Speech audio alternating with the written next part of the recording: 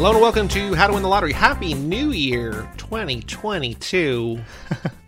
This is Season 2, Episode 6, My Education by Susan Choi. I'm Joey Lewandowski. I am recording artist Snow, recorded the song Informer in the 90s, did a fake patois, have since been canceled for that fake patois, and now I'm here doing a podcast about literature. The fact that you, Snow, yeah, is our white was one of the greatest shocks of my musical life. When you were a kid, you thought that he was a Jamaican guy. Sounds like a Jamaican guy. It sounds authentic to the ears of a, what was I, 5 when that song came out? Bob, what is Snow about? What is My Education about? You don't want to I could do it, but pass the football back and forth for a while here? I wanted to ask you that question early because I don't know how to describe this book, and I didn't want you to ask me that question. Real simple. It's an infidelity drama. That's it. Okay. Next theme song. And then it's an infidelity drama, and then it loses its goddamn mind and forgets what it's about. Yeah. So I did not like this book, and I was struggling to figure out why I didn't like it. Yeah. And then I figured it out, and that was still when it was good. Or not bad. Okay. That was still in the first 2/3 of it. Yeah. And then, like you said, it goes off the rails in a way that I don't understand. Yeah, it forgets what it's about, yeah. And it jumps forward in time 14 or 15 years, and it just becomes a whole different thing. Informer, you know? Keep it up. Keep it going. I don't know what the words are. No, it's just like, "Inosin negative stomi nakablam," or something like that. Something like that. But the reason I realized I didn't like this, the first 2/3 of it, which I think you could conventionally call the good part of the book, is because I feel like it captures a certain level of like Gen X ennui that I am too young. It's capturing an era that I don't connect to. It's like a restlessness and everything, and I feel like to a certain type of person they could really, because you said to me early on, is this too inside baseball as a grad school literature? And I said, no, like that's not an issue for me. But I feel like the listlessness and the like sleeping around and everything just feels like it's all the problems that Regina and all these characters have feel like they existed in a time before I came of age or whatever. And I'm just like, I don't know.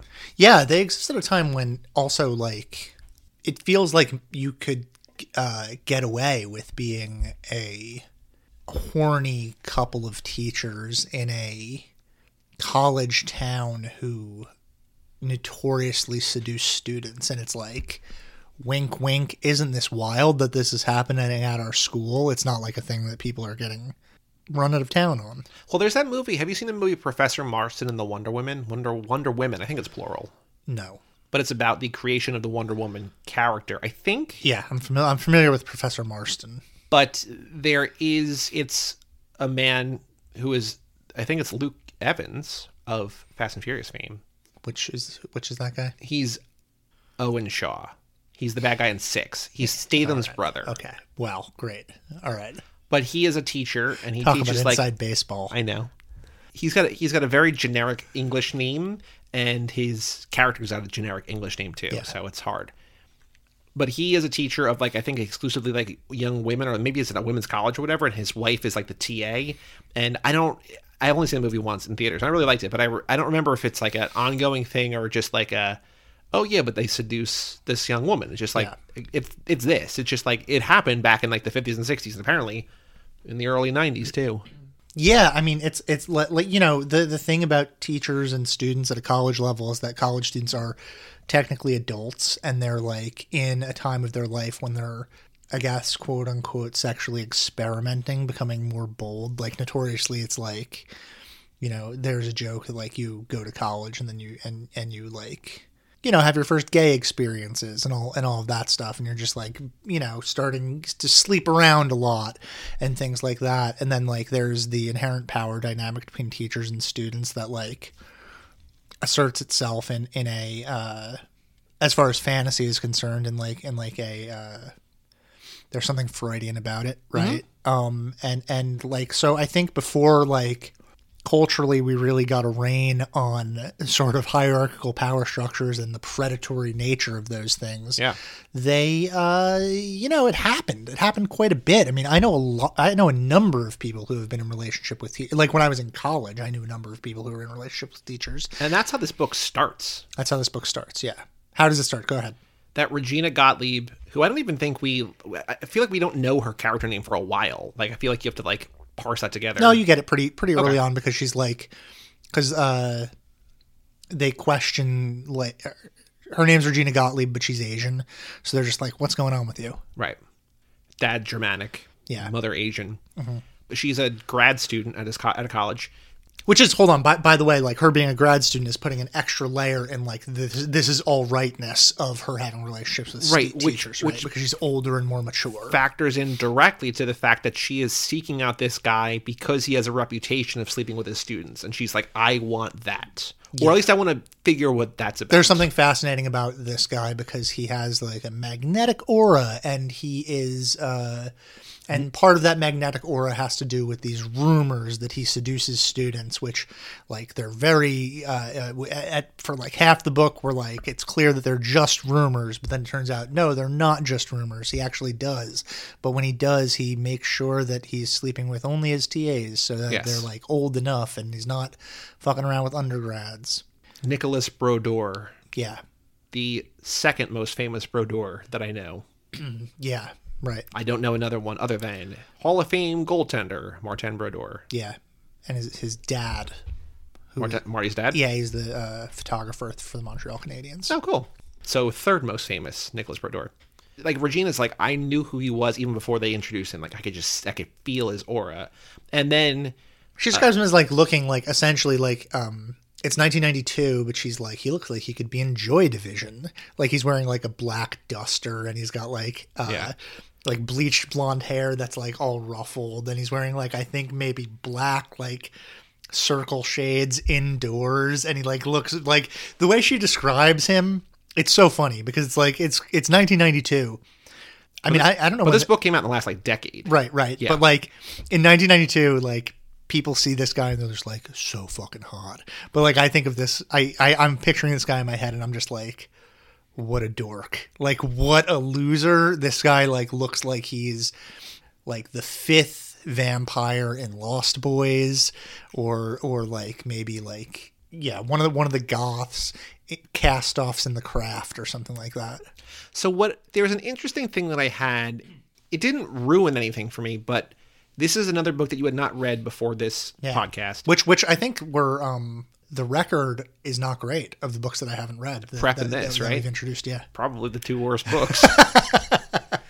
But I think Prep is not for us. I think this is like more objectively less good. And Susan Choi is an objectively more celebrated writer than Curtis Sittenfeld. Like, she has a National Book Award. She is like a regular at the New Yorker.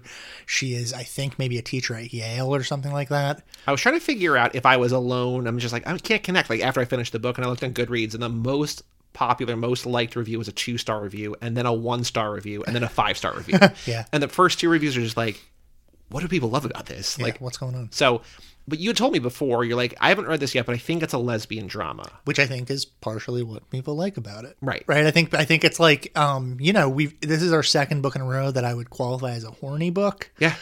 It's explicitly not that sexy, right?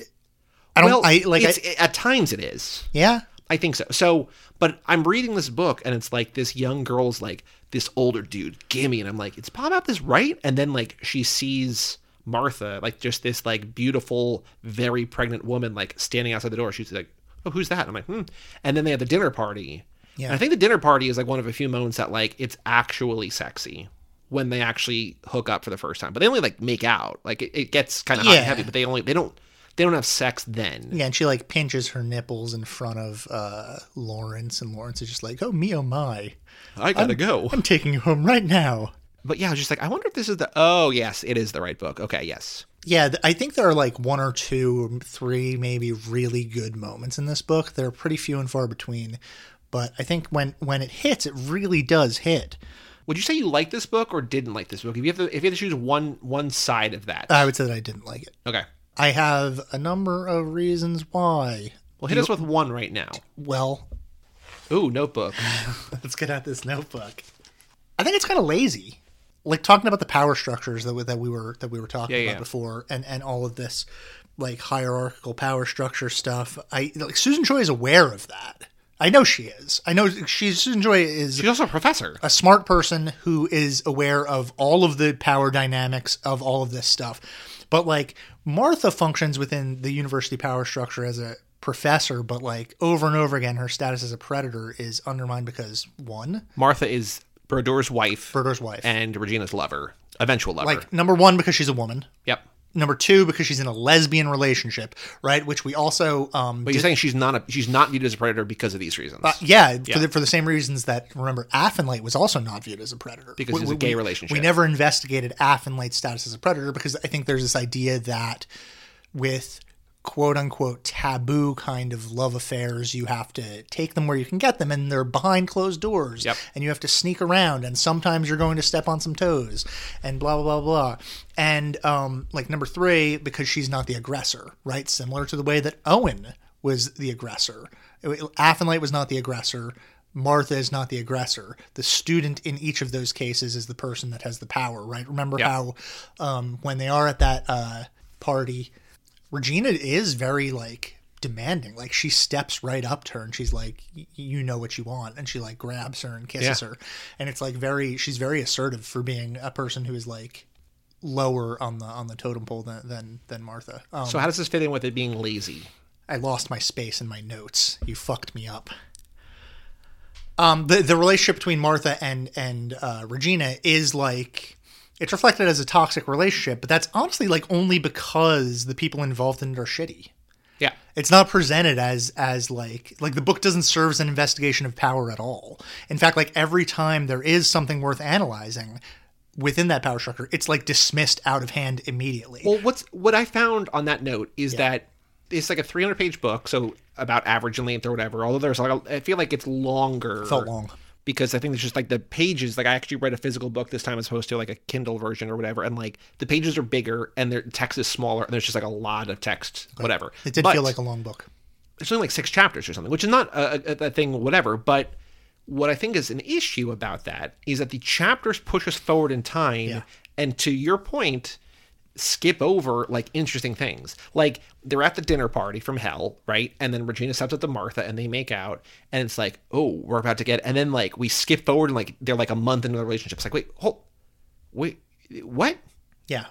And what is all of that in between? Like, that, like, the honeymoon period is now over and they're, like, in this domestic sort of partnership. Yeah. Weird kind of thing. I'm just like, why'd you skip that? There are a couple of more times, like when Brodor finally catches her. In the car. Yeah. And then after that, we jump forward. I'm like, no. I want her going back with the Chinese food and be like, guess what just happened to me? Do you think... So that's obviously a choice. Yeah, it's a choice. Is it a choice out of... I don't know how to describe this. Like, I'm trying to give Susan Choi, like, a benefit. Like, is there a good way to describe that? Because it just feels like she either doesn't know how to write the conflict or doesn't want to write the conflict. I think she doesn't want to write. I assume that she knows how. I'll give her the benefit of the doubt on that.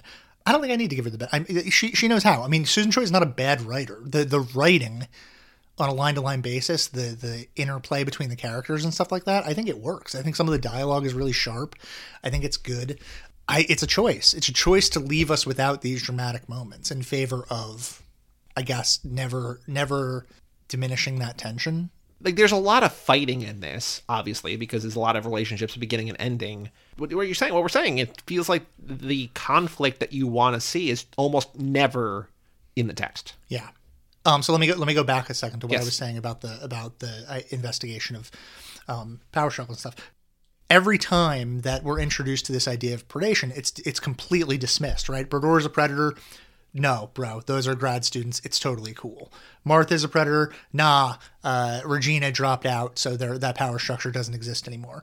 Dutra is a predator. No way, Dutra's not like that, right? It's like something that, like, and like the book goes out of its way to say, hey, look, it's not that kind of book. Take your investigations of power hierarchies and fuck off back wherever you came from, right? Yep. Like it seems to be saying, like, almost like this doesn't exist. Right? Like, these accusations of predatory people are, like, not real. And I don't want a book to I don't need a book to moralize at me. I don't need like I don't need the book to condemn Martha and Regina's relationship. I don't need the book to condemn Brodeur. I don't need the book to condemn Dutra. But like to do it over and over again and then over and over again be like, this is not something worth thinking about. This is not something worth investigating. Does feel like, I don't know, soft serve ice cream to me. Like, it's just like weak. Yeah. So that's the laziness. I think that's the laziness. And I don't, like, again, I don't need the book to moralize, but like, it feels like it's going out of its way to not investigate an interesting path. The book is more interesting if Dutra is a predator, frankly.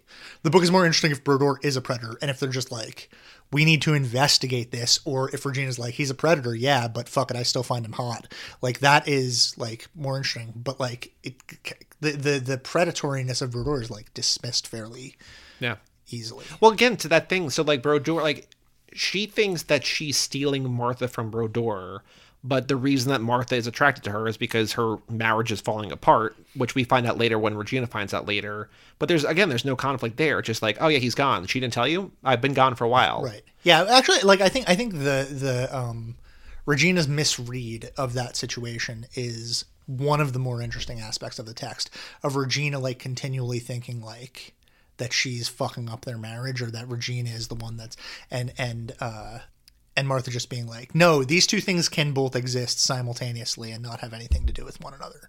Because it's like that is a complicated idea. Well, I think that I agree with that. It's interesting because it's the young, inexperienced, full of love person just like, well, you're with me because you want to screw him over. It's like, no, it's, and like Martha, maybe because we're not in her head, maybe because she's not articulating it well, or maybe because Regina just refused to accept it. It's just like, I'm not doing this thing with you because of him. Like they're connected, but it's not one become. If it weren't you, it would be somebody else, probably. Right. Yeah. Right. So that's an interesting thing, and I think your point is well taken about Regina being a young person who's like, you know, she has no peripheral vision really. Yeah. Right. It's all like the world is all right directly in front of her and is all about her. And everything bad that happens is the end of the world, and everything good that happens is like the best thing in the world. That there's no, it's just young and full of emotion. Yeah. Yeah. Whereas Martha's, maybe 15 years older than her? Yeah, I think when the stuff that's happening in the text is happening in the first section, Martha is 34. And Regina's like 24. 21. Yeah. Tell us about Dutra, because that's we haven't gotten into him yet. So another interesting thing about the way that we've done the podcast, and not the critical analytical part of the podcast, but in our Patreon bonus episodes at patreon.com/lotterypod, where we put out an episode in between each of these episodes, which are honestly more fun because they're dumber. They're way, way dumber. Ranking the characters by how much I like them has changed the way that I read these books. Because I'm like, I'm really thinking funny. As I'm like, okay, yeah. Because maybe aside from Dutra, though Dutra might fall into this, every character in this novel gets worse as it goes on. Like, I'm just like, oh, these characters are maybe a B tier or a C tier. And then, like, as it goes on, I'm just like, oh, I like these people less and less or whatever. But Dutra is Regina's, like, roommate that she doesn't really know. She needs a place to live. She finds this guy. They hook up just because they're ostensibly two attractive people living together, young, in college, experimenting, whatever. Yeah, he's charming. He's, like, in some ways a manic pixie dream boy. He's like in a lot of ways the most likable person in the book, in a lot of ways the only person in the book that has like a remotely unique voice. And this is actually Meg's note, so I won't take credit for it, but Meg said that it's possible that the reason why he has a unique voice is because he's the only one that's not like a literature major. So like they're all speaking similarly because they all like occupy the same literary world of like highfalutin blah blah theory, etc. And then Dutra exists in like this pre-med major, you know, whatever. Yeah. There was a tweet that I saw that said Pete Davidson, Travis Barker, and Machine Gun Kelly are the manic pixie dream girl of men, the chaos goblin line cook. So if we want to call Dutra a chaos goblin line cook. But right. I saw a thing calling them manic pixie line cook. So yeah. In different ways, Brodeur and Regina and Martha are all admirable and cool and like, yeah, I want to hang out with them, and then also just like totally insufferable. I don't want to hang out with any of them. I know. But like there are moments where you're like, oh yeah, cool. Like it could be like a very erudite, like smart party. And you're like, oh no, this sucks. Mm-hmm. I don't want to be here. Mm-hmm.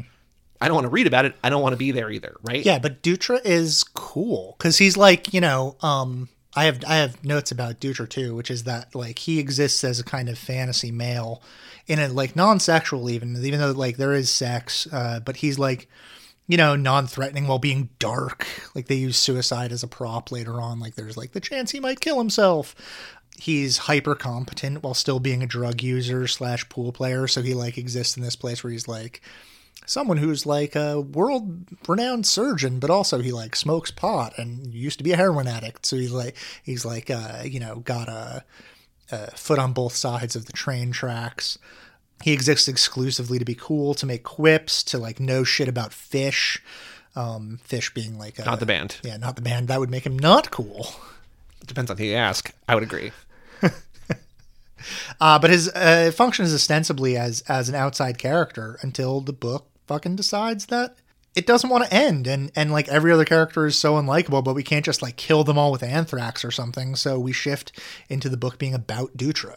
So the biggest and most jarring thing that happens in this book is that we go from early 90s to 2007. And we go from where is the novel? Like, where's the college? I forget, or I don't know if I ever knew. I think it's in New England. Again? I think they're all in New England. Okay. And so we're there. There's also a thing where they talk about seeing Pulp Fiction. I'm like, bitch, it's 93. Movie came out in 94. The book lies. That's not something that I caught. I had a very big issue with that. So I'm just like, whatever. Okay, that's fine. I'll move on. Maybe they went to the Cannes Film Festival and saw it together or something. Yeah, probably. And then they just jump forward to 2007.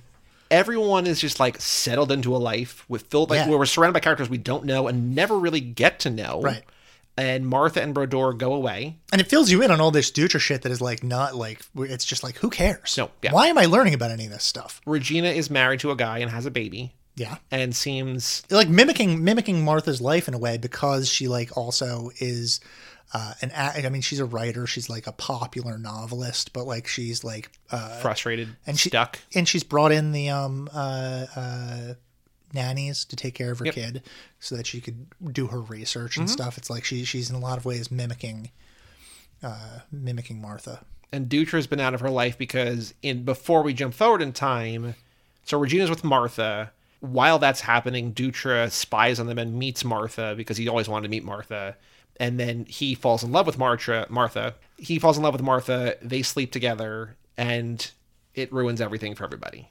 And then we jump forward in time. And we get all of this stuff about where we make the book about Dutra.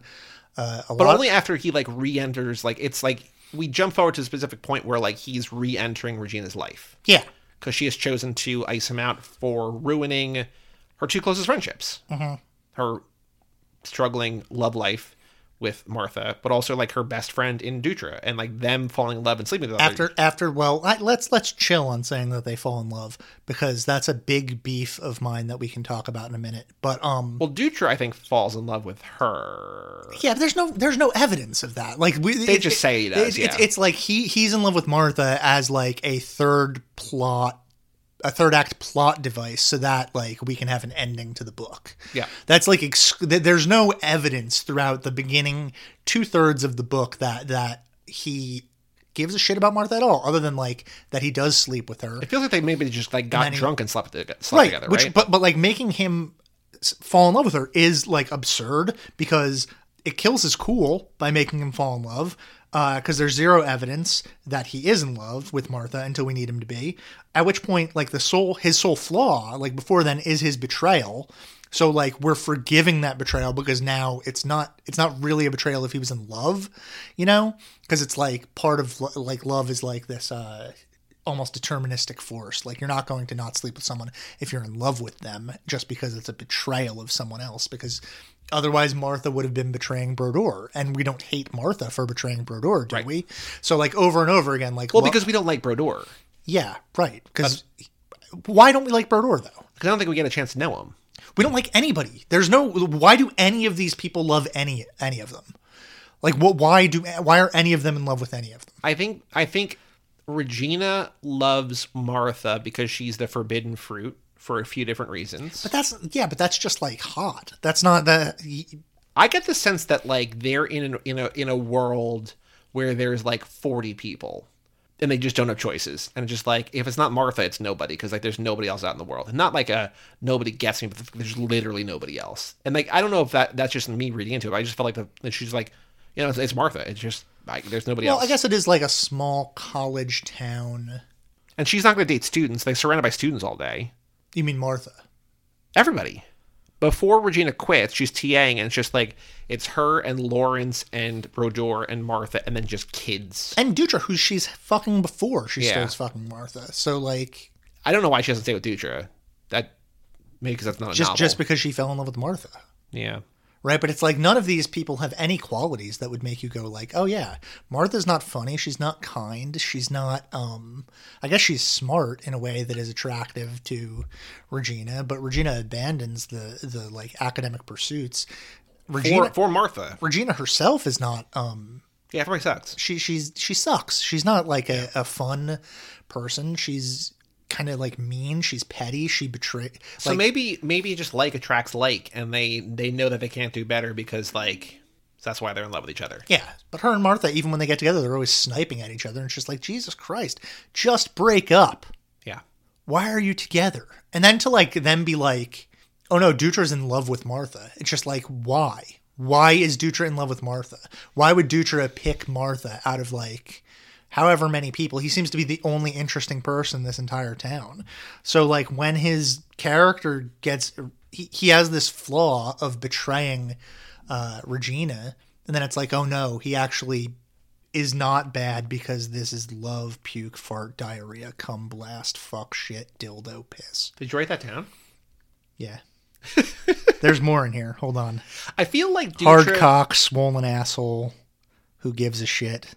I wrote a lot of things down. I feel like Dutra is both, like the reason that he falls in love with Martha is because I got the sense that he is both, he's like an extroverted introvert. I feel like he would rather just sit at home and smoke weed all the time, but also when he goes out, he's the life of the party, but he doesn't want to go out. And I feel like he just falls in love with Martha because he's not in love with Regina because they try their thing and he like respects that boundary or whatever. And then he's just suddenly around this older woman all the time, just like, yeah, okay. Well, he's like, it's a proximity crush. So this makes sense to me. It makes sense to me if he is sleeping with Martha out of vengeance because Regina rejects him. Because I don't think we get that, though. No, that's not what's happening. Because there's no emotions that strong here. But you do get the sense that he really does love Regina in multiple ways, especially once we get to 2007. It does seem like he makes a bunch of efforts to keep her in his life. Well, there's the conversation at the end between Regina and what's her name, Alice? Yeah. Where Alice is like Alicia. Where Alicia's like, there's three different things. There's like love, intimacy, and friendship, or something like, or sex, intimacy, and friendship, or something like that. And like, he doesn't do all three with anybody. He might not even do two with one person. He's just like, you have friendship. Like that's what he does. So like, I don't know if that is earned.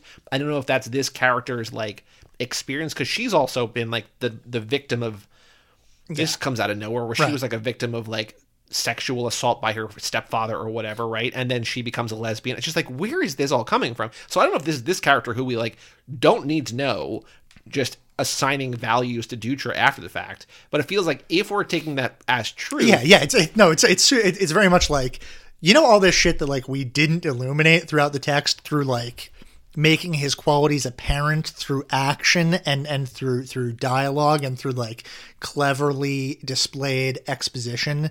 I'm just going to list a bunch of qualities that he has that there's no evidence of him having. This is like, us talking about in prep, and you like, I don't like when the characters come back and just say things at the end. Like, this is like, not even characters coming back, it's just like, hey, here's a new character. Like, she just pops her head in the window and she's like, by the way, Dutra had an abusive father. She has this thing. So if we're taking this for gospel, that Dutra, through any number of life events that maybe include Regina or happen before Regina, chooses either to be friends with somebody, to be close with somebody, which apparently is different, or to have sex with somebody, and that's all he does with a person, then he can't be in love with Regina. He's just friends with Regina. So like that doesn't even make sense. So there's no vengeance. This is stupid because like there is like one of the other good scenes in the book is when she tells him that she's moving out, and they're like on the porch, and he's like, he starts drinking his beer more quickly because he's kind of hurt, obviously. And he's like giving her advice on how to find a good apartment and all of these things. And it's like that's Susan Choi, I think, does a really good job of displaying how hurt Dutra is by her leaving, because you do get the sense that he feels about her the way that he doesn't feel about other people. So if you push that a little further, and if he's in love with Regina, when he sleeps with Martha, it's a self-destructive / creative act of hurting Martha and hurting Regina, both of them at the same time for hurting him. And then your third act would be him repairing those relationships, knowing that he destroyed them. And then you have a redemptive arc, and you can have all of these people working together to create something. But that doesn't exist in this book. No, because the third act is filled with characters we don't know, don't care about. The whole point of the third act is like, here's a bunch of people, like, let's go back to what we were doing in the first 2/3, but like without any of the connective tissue. No, they're sheep farmers now. Oh, Brodeur wrote a popular book on Shakespeare and Eros, which is a bestseller. Fuck off. Joaquin has a really shitty blog. Yeah. That everybody loves. It's the world's most popular sheep blog. I have a son named Lion.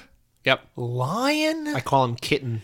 I call him Kitten. Like, it's funny, like, how Joachim is, like, not the kid's name. It's, like, Joachim or something they call him Joachim, like, they're English and dumb, and they have the nanny who's, like, Lucia, who's Hispanic, and she pronounces the Joachim, like, the proper way, and Regina's just like, I don't know what this kid's name is, because everybody says it different. I want to talk about it becoming a 9/11 novel. Go ahead. I don't have anything to say about that. Because there's a passage where it just doesn't. We skip through 9/11. We're like after the fact. Although we like flash back to 9/11 and like getting. I'm just like, why? They should have had Dutra like be like the let's roll guy. Like just retcon that to make Dutra the guy on United 93. That's like, we got to stop these terrorists. It had to be one story or the other. All of us who had been there had chosen. Disaffection for New York ratified by the awful events, or love for New York ratified differently by the awful events. I'd made the second choice, and so my life. Years of non-committal cohabitation, of narcissistic foot-dragging, of self-righteous anti-marriage and child-rearing screeds, and most stubbornly obstructive and thoroughly secret, of shameful bereavement for Martha. She's like, hey, 9/11, I'm thinking about Martha. Whatever. Had come to an overnight end. Reader. Everybody makes 9/11 about themselves, by the way. Then addresses us and says, reader, I grew up, I married Matthew. This made me so angry. I'm just like, why is this happening now? Well, lit inside baseball. Reader, comma, I married him is like a really, really famous bit from Jane Eyre. So like anytime there's like reader, like out of nowhere, it's like a throwback to Jane Eyre. So it's like the Wilhelm scream of literature. Kind of, yeah. There's also a thing later where she's like, me and Joaquin became friends such in a way that I capitalized friend. And I'm just like, I don't know what that means. We're existing in a narrative now. This isn't life. Like this is, hate it. I saucily threw out my birth control pills. It was a trading the murky infinite for the well-lit and limited, and I would never regret it. But extravagance of action on the part of others, the assertion that plot twists remained possible, now excited me in mild scorn, the reverse side of envy. I would have felt this even if it weren't Martha, but given that it was, I felt it all the worse. And it's just like, okay, so you're ascribing all this meaning because of 9/11, which sure, yeah, whatever. But like we skip past it and then we go back to it just when it's convenient. And again, it's like, hey, my life was defined by 9/11. Weren't we all? Let's talk about Martha. Why? What? Especially because it's not a New York book until that point at all. No. There's like no. And it's also not a New York book in any other way that matters. Like there's nothing New York about it other than like, hey guys, we lived through 9/11. It's like, no. Just it describes the falling man too. That like Joaquin was like, yeah, I looked back and I saw. Like, I knew they weren't kids. I knew that they were real people in real danger. It's like, so this guy plunging to death with his feet, with his knee bent and his head plunging toward the earth. It's just like, all right, I don't like why are we doing this with this book? I was just like, what? Because we might have talked about it on here or maybe somewhere else, but 9/11, I was 13 and I was in 8th grade. Yeah. And my middle school made the decision to not tell us. That's awesome. Baller move. All day long, because, we're like an hour from New York. All day long, kids' parents are coming to take them out of school. And we're like, what the fuck? fuck is going on? And teachers are like, there's like substitutes that are like going to classrooms so that the teacher, the actual teacher of the classroom, can go to the library where they've like papered shut the windows and have the news on in the library so teachers can keep up to date. But we don't know what's going on. And everyone is rattled. And we're just like, but like, it must not be a big deal, because like, if it was a big deal, like they would tell us, but like something's crazy happening or whatever. And then they find themselves at the end of the day. But like my perception of 9/11 is just like so warped and skewed because I was so close to it. Yeah. And then I was kept in the dark for 8 hours, and I just got home, and like because of that, I was like, so like, can we still go to the mall tonight? My parents were like, no. Like, what? I thought you were gonna say I got home and I was like, what's up with Martha? No. But I'm just like I didn't think it was a big deal because my school was just like, oh yeah, like you just, but they were like preserving the sanctity of like sixth graders or whatever. Mm-hmm. And so I have this weird thing with 9/11. I don't know. And I don't even know why I brought this up, but it's just like a weird thing where like this, it seems to be co-opting 9/11. Yeah. And it annoyed me. I didn't really think that, but like here's why. Because I feel like that also ties into my like inability to connect with a Gen X ennui, like the hopelessness, recklessness, because I feel like I'm too young. Yeah. Even though you're still a millennial, you're a geriatric millennial. Fuck you. But you were in high school, and like you knew it like when I was not in high school. I was in college. Holy shit. Even worse. But like when the plane hit the tower, I'm sure you were like in front of the TV all day, right? Nope, like, slept through it. Really? It was like noon. I kept trying to get on the internet, couldn't get on the internet. No one was home. This is didn't bother turning on the TV. My mom was at a real estate seminar. She came home and she was like crying, and I was like, "What's going on?" She was just like, "Are you kidding me?" And I was like, all right. And then I went on I knew about it before you did, and you had no restrictions. Yeah. And then me and Dylan and Matt went to give blood. The line was way too long. It was like way too long. Like we would never get to give blood. Dylan and Matt were still in high school. So they got out and they picked me up, and then we went to give blood, and the line was way too long. And there was a pornography shop next to the blood place, and we were like, "You gonna go in this porn store?" We just like went and browsed porn on 9/11.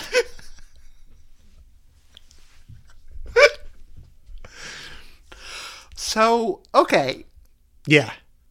So that's why I can't connect to the book. But I feel like I'm in the wrong.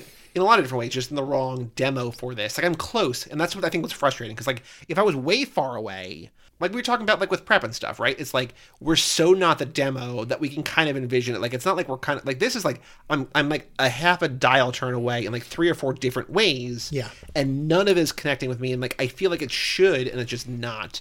And then to have the 9/11 thing amplify the stuff I was feeling earlier, and then also feel like it's co-opting New York's. I don't know. Even though I think she teaches Princeton, I think she's like local. I think Susan Choi's like from around here. So I'm not like saying she's like stealing valor of 9/11, but it just feels like, why is this in this novel? Yeah. Why has this become the? I mean, I understand why in a real thing, but like, why does this become the defining characteristic trait in Regina's life in this particular story? You know, we have questions. Susan Choi, hit us up, lotterypod@cageclub.me. Yep. I was thinking about, should I tag authors on Twitter when we don't like their book? No, don't do it. Yeah, I'm not going to. Not cool. Yeah, it's just like, let's just be chill about it. Yeah. Yeah, I don't need to alert Susan Choi that I didn't enjoy her work. I mean, if she Googles her name and finds it, then that's her. That's fine. Her. That's fine. Again, I'm not like, I don't know. Like, this book is not for me, but it like that doesn't mean that Susan Choi is a bad person or something like that. No. So it's, whatever. There's my favorite line in this is from the dinner party. Yeah. Hearing Lawrence's voice was like stumbling while strolling along in a dream. I jerked with alarm and lost hold of Martha, who stepped quickly away, yet I felt when I turned my eyes toward her, I gained her to a greater degree, which I like already. But then here we go. She stood crimson-faced and extensively rumpled, as if she'd been rousted from bed, and my guts avalanched within me, and I knew I adored her. And Pretty I'm like, good. That's beautiful. Yeah. Love that. And then I think that might be end of chapter, possibly, and then we're like, month in a relationship. I'm like, no, I want the puppy love. I want that. I want more of that. Even though I feel like Regina does well, have no, that for a while. they're not. They don't go into a month into the relationship. Like after that, for a significant while, it's Regina pursuing her, like calling her on the phone and showing up at her house, and she like gets her to come meet her at the coffee house. Walking there in the middle of the night on like a cold winter night, like in a t-shirt, and, and Martha's like, "What are you doing?" Right. He's upstairs. Yeah, like that part is interesting to me because then that is playing on the taboo of it, on the like this tension of like everything is fucked. Because like the part that I like the best is when Brodeur discovers her, when she's like at the Chinese restaurant and she gets out of the car and he's right there. Because that's like the only part in the book where I'm like, oh, like this something is about to happen. But then nothing really happens. No. Like he's basically just like, you hurt me and come back to my house and we'll talk it out a little bit. And then we jump forward in time to when like they've already split up, or they had already split up at that point. Their whole thing is that they both sort of travel for work and they have all these friends in different cities and they'll have like this like basically Airbnb before it's Airbnb and they let each other stay and whatever. And so he's away for a month, but we don't know that Martha's like, hey, extend that canoe trip or whatever by 3 weeks because like I don't want you here anymore. Yeah. We don't know that. It's just like, oh, he's gone for a month. It's like, oh, okay. But he's like been in town for 3 weeks. Yeah, and he just runs into her at the thing, and it's like that part I think is pretty good. And then Brodeur, she ends up having a relationship with Brodeur, where after she and Martha break up because of Dutra, she and Brodeur have a sexual relationship. I think is rightly made fun of by the characters in the at the party, right? Yeah. Because there's like a dumpy kind of like a warehouse. Yeah. Where like sad men go. Yeah. It's like, you know, the Hollywood complex, but like for divorced dads. Yeah. She goes from one party to next door where he lives, and as she's passing, these people are like, oh, is that like a work-study program? We can sleep with both of them? Like, I want that job or whatever. Yeah, because everyone at this school is bisexual. Uh-huh. Yeah. It does feel like both Brodeur and Martha are hot, or at least hot in a small, like big fish in a small pond, both attractive for, sure, yeah, like rock star or whatever. Yeah, and they're, because they're popular young people in the humanities program at a school that's like, you get the sense that it's a school like Bennington or something like that. Sure. There's one other part that I liked in this book, going back, when Regina realizes that when she goes over to Martha's house and when she sleeps over and they have sex, that she's been in the guest room. Mm-hmm. I feel like that's funny. That's a nice gut punch. Yeah. We're just like, oh, I thought this was like a real thing. Yeah, like, no, you are not worthy of the bedroom. And then that's never addressed. Yeah, it's also really funny how she leaves her up there and she's like, don't come down. And then she's just like abandons her and leaves her like stuck in the room for a while. And then like almost immediately Regina's just like, well, like how long do you want me to wait? She's like, I don't know, till I tell you to come down? Yeah. There's one book in here. Read the one book. What book was it?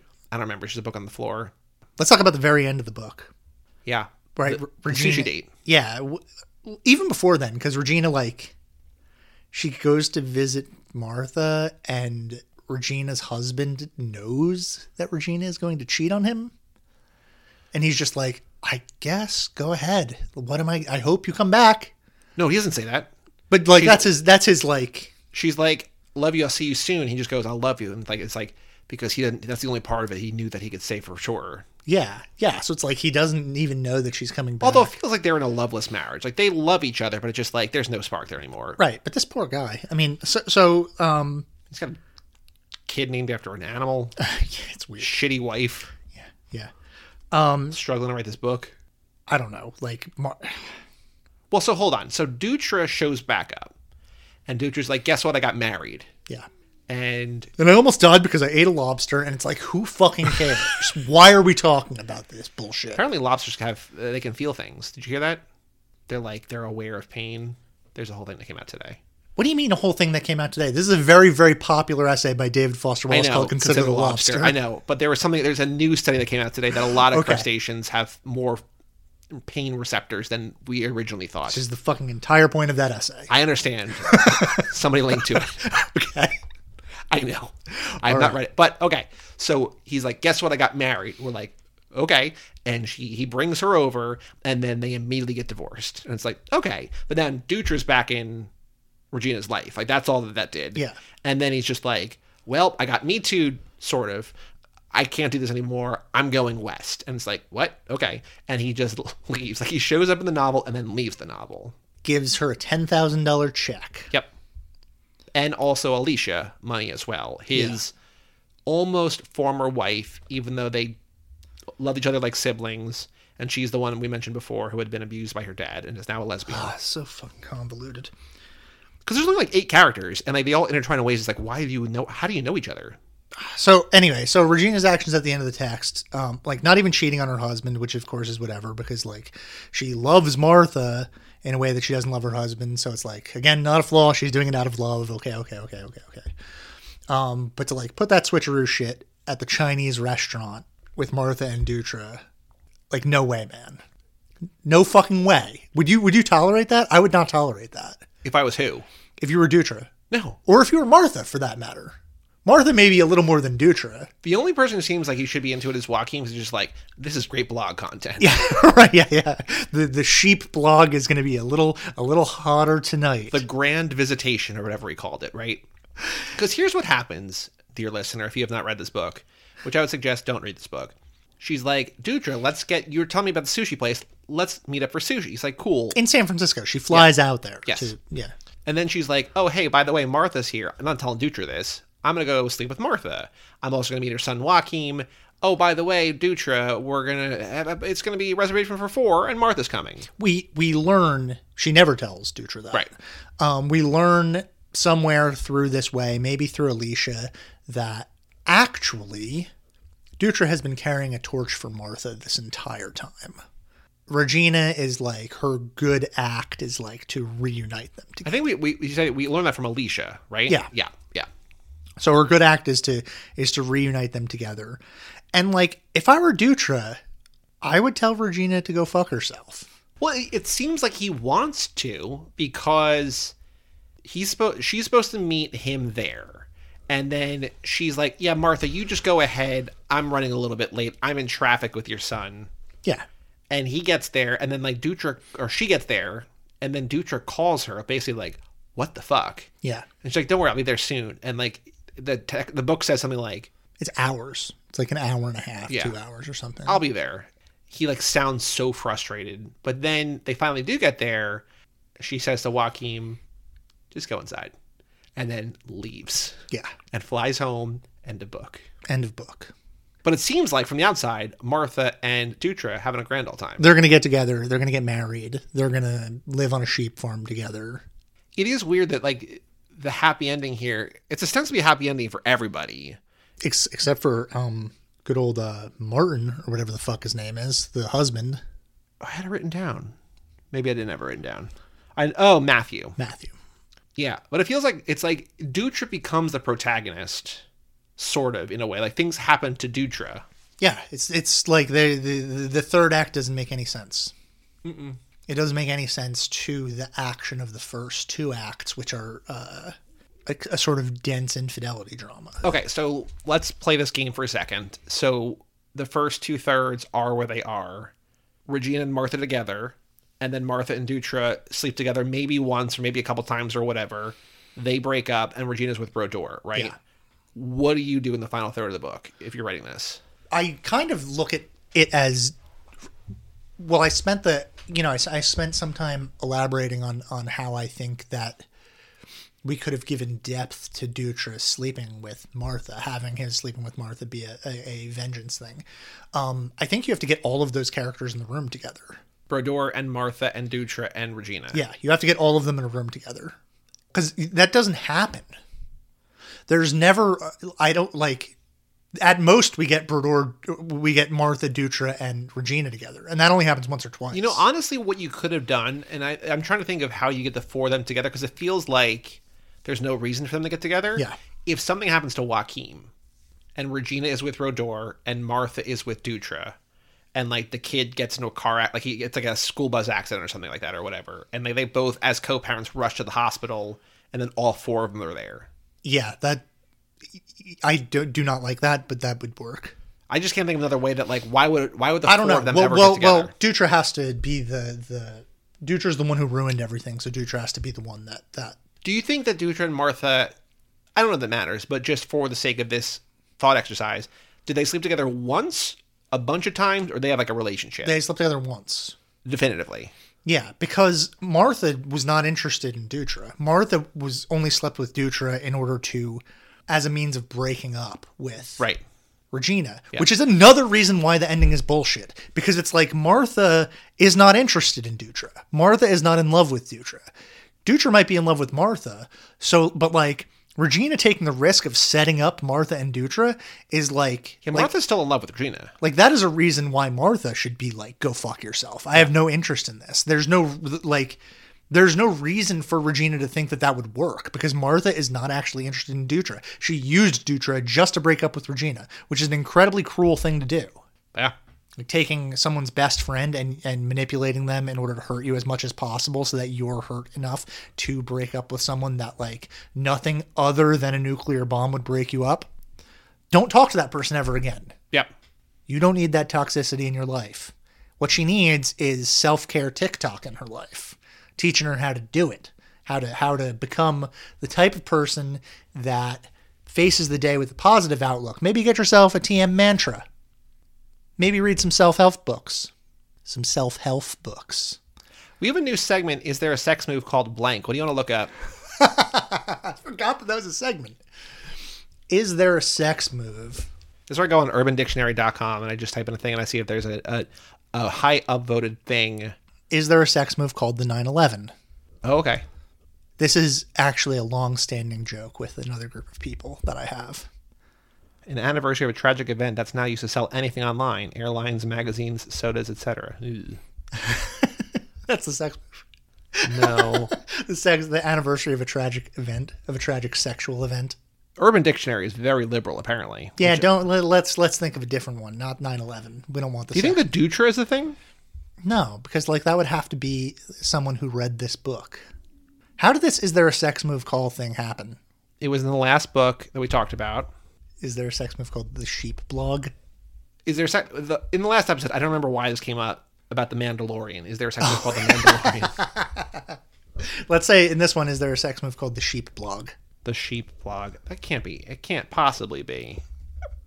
The sheep blocker is an asshole that will cock block you for anything, even sheep. Yeah, all right, whatever. That's okay. A sheep boy. Uh-huh. Because that's Joaquin. All right. A male who supplies a non-sexual masculine service to females for money. I don't know if I like this segment. This was your idea, man.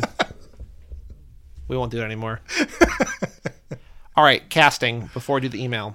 I have good casting. Yeah, go ahead. You go and then I'll go. The one that I feel is definitive, although we cast him in everything, but it works perfectly. Dutra is Adam Driver. Sure. Very similar to his character in Girls. Caveman, sexual, smart, articulate. Yep. Moves his body in an interesting way. Because I told you that casting before I think you'd even read, or maybe you were like 30 pages in, but you were very early. Did you picture him as Adam Driver, or did you picture somebody else? No, Adam Driver, he's very, very similar to his character in Girls. Yeah. Like, they're very similar. Manic Pixie line cook. Yeah. Have you guys been hearing my stomach growl for the entire... I do. Is that registering on the mic? I don't know. Okay. Who would you have for Regina? Vanessa Hudgens. Oh. Yeah. Interesting. Still can play her early 20s. Kind of deserves another shot at serious film. She had Spring Breakers and then has been sort of mired in no man's land. Well, you remember what happened last year? Where she went on Instagram Live and she's like, so like, it's a virus and like, I get it. People are going to die. And that's like really sad. Yeah. Bring her back. I'm all about it. I had Aubrey Plaza, who I think is maybe half Asian, possibly, but I feel boy. I know you not like her? No, she's fine. Also, then by the end, I'll say this for the later. I kind of recast her, the Asian thing or whatever, but yeah, okay. Who's Jeffrey Brador? Tom Hiddleston. Ooh, okay. Austere, perverted, hot, but in an academic way. Guy Pearce. Okay, a little maybe old. too old, yeah. But again, this is all just like fantasy casting and like whatever. Sure. Uncircumcised penis on Guy Pearce.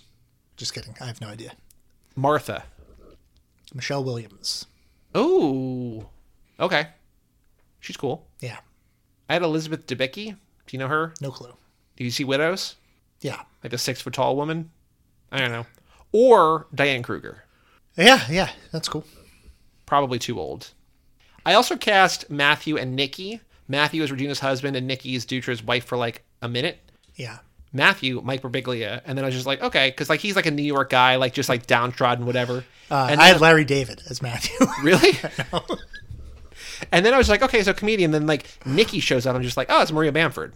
She's like, oh yeah, I'm 39. And they're like, fuck if she's 39.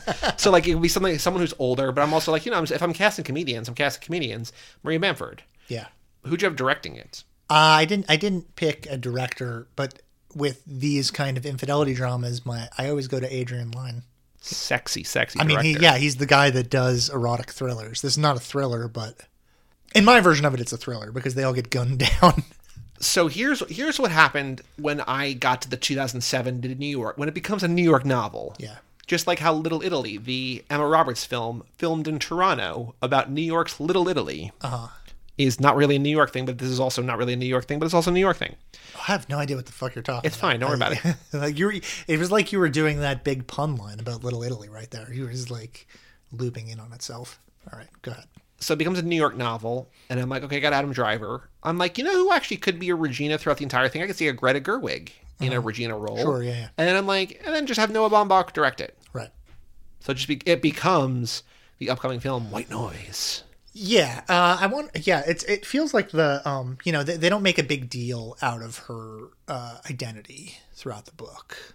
Identity in what way? Regina's they don't make a big deal out of her Asianness. I think it's mentioned once and then sort of tossed off. It feels like, because they say Gottlieb. Yeah. They're like, oh, it's Germanic, but you don't look that either. Like she's also sometimes called Virginia. I think Douche just calls her that. That happens twice. He calls her Ginny right. as a short for Regina, and then I think he just transforms. It feels like just like a pet name. Right. Like how you have like a cat or dog that has like a nickname that then the nickname becomes a different nickname. It's just like, well, how does that? It doesn't relate to the original thing. Yeah. It's just like, I think Regina becomes Ginny becomes Virginia. Do you think this could be a good movie? Would it be a better movie than the book? I think it would be a much better movie than the book. Especially if you cut out the third act and just fucking like sawed it off like how Bugs Bunny saws Florida off and lets it drift off into the ocean. America's droopy dick. I don't know how you you have it. There's no ending if you do that, but there's no ending anyway. I think you could also adapt the last third into the novel, into the movie, and I think it would be better. Yeah, because I feel like you would have to simplify things because there's just like all of a sudden just like chaos. Like the first 2/3 of the book are like 4 characters. Or 5 characters maybe, because you also have like Lucia kind of a little bit, but it's just like. It's the main 4, right? And then a couple of side characters. And then all of a sudden it's just like, here's 6 new characters and none of them matter. What if Ari Aster made it into a horror movie? Like, who made Krisha? Did you see that movie, Krisha? No. Krisha? It's an A24 movie. Trey Edward Schultz. Never heard of him. He did It Comes at Night. And It Comes at Night. I know Charles Schultz, who did Peanuts. He also did Waves. Didn't that movie suck? I didn't like it. Yeah. Anything else you want to say about this book before we read the email? No, let's do. I assume we're not doing we're here too late to do judge a book by its cover again. We have an email address, lotterypod@cageclub.me. Who do you want to email? Susan Choi. Susan Choi, email us, Susan. Let's get together. Let's hash this out. You're a New Jersey girl, I think. I think she teaches at Princeton. Beats me. Susan Choi is the author of 3 novels: The Foreign Student, winner of the Asian American Literary Award, American Woman, a finalist at the Pulitzer Prize, and a person of interest, a finalist for the Penn Faulkner Award, a recipient. Blah, blah, blah. She teaches at Princeton and lives in Brooklyn with her husband and sons. That's a fucking commute. Yeah, why would you do that? I mean, I guess I get it. She probably doesn't actually commute. She probably teaches 1 day a week or something. But email us, lottery@cageclub.me. We have an email from Meg's reaction to my education. This email's a bit of a mess, she warns, because I forgot to write one, and then Bobby let me know last night. Oh, by the way, you're Bobby Fischer. You're not the snow guy. Inform. Let me know last night you were recording today. Overall, I did not like this book, and I can't see myself recommending it to people to read for fun. However, I am curious to hear about whether you guys liked it, because I could also see this book being one I appreciate to a certain extent after hearing other opinions on it. Nope. Probably not. I don't think we talked you into liking it. So that's something that I think this podcast, again, that's kind of the point of the podcast, or what we do, and that's what all the movie podcasts is, just like to sort of better understand things. I've liked some books more, I've liked some books less after we do these things. This I'm just like, nope, still don't like it. Yeah. So there's another book that I listened to as an audiobook. The reader was pretty good and had a different voice for each character. Her voice for Regina was pretty whiny, though, and definitely made me have less sympathy for her when she was trying to pine after Martha. Oh, Martha, come on, Martha. Let me eat your pussy, Martha.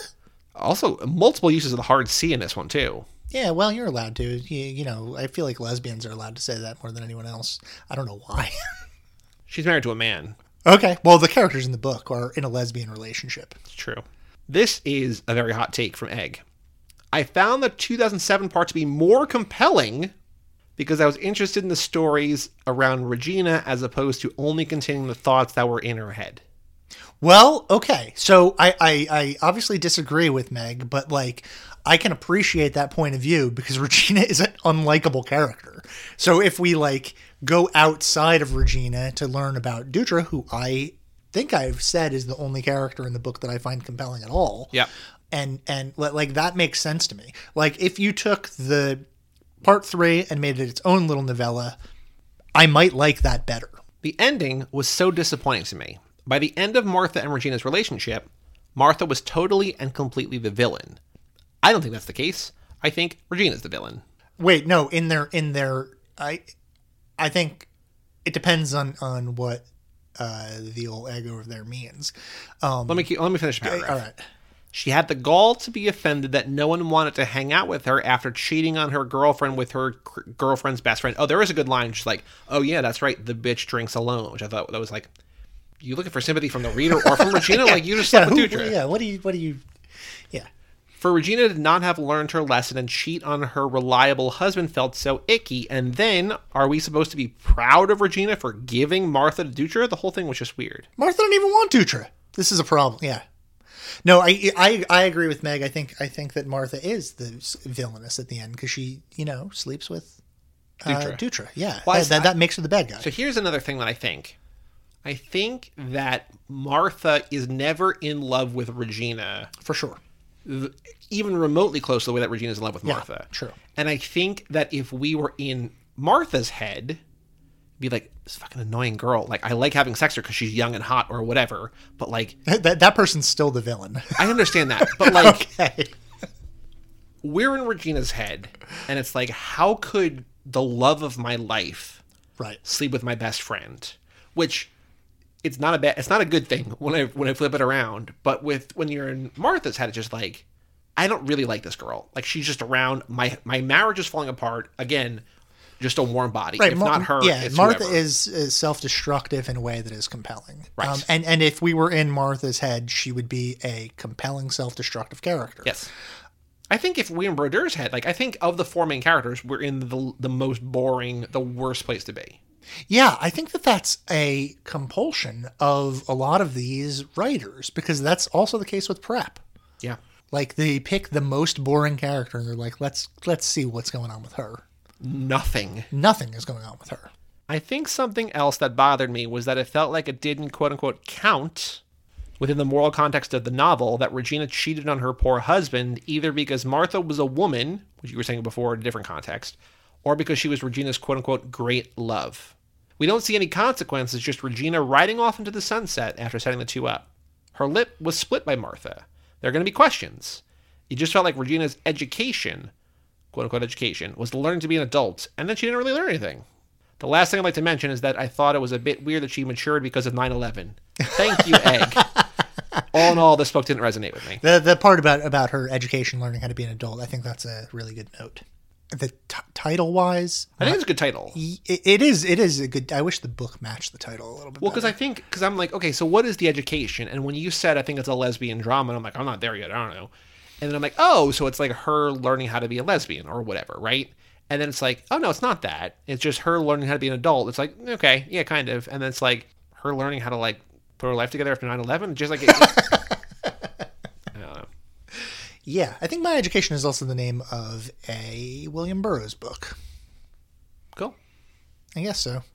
Thank you, Egg. If you want to email in lottery or lotterypod, surprise us. They both come to me at cageclub.me. We also have a Patreon at patreon.com/lotterypod and twitter.com/lotterypod. I think our Amazon Audible deal went away because nobody did it. God damn you people. The quest to 30,000 continues.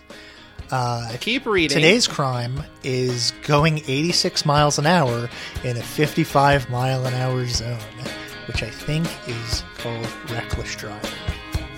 And when I asked for a separate room, it was late at night, and we've been driving since noon.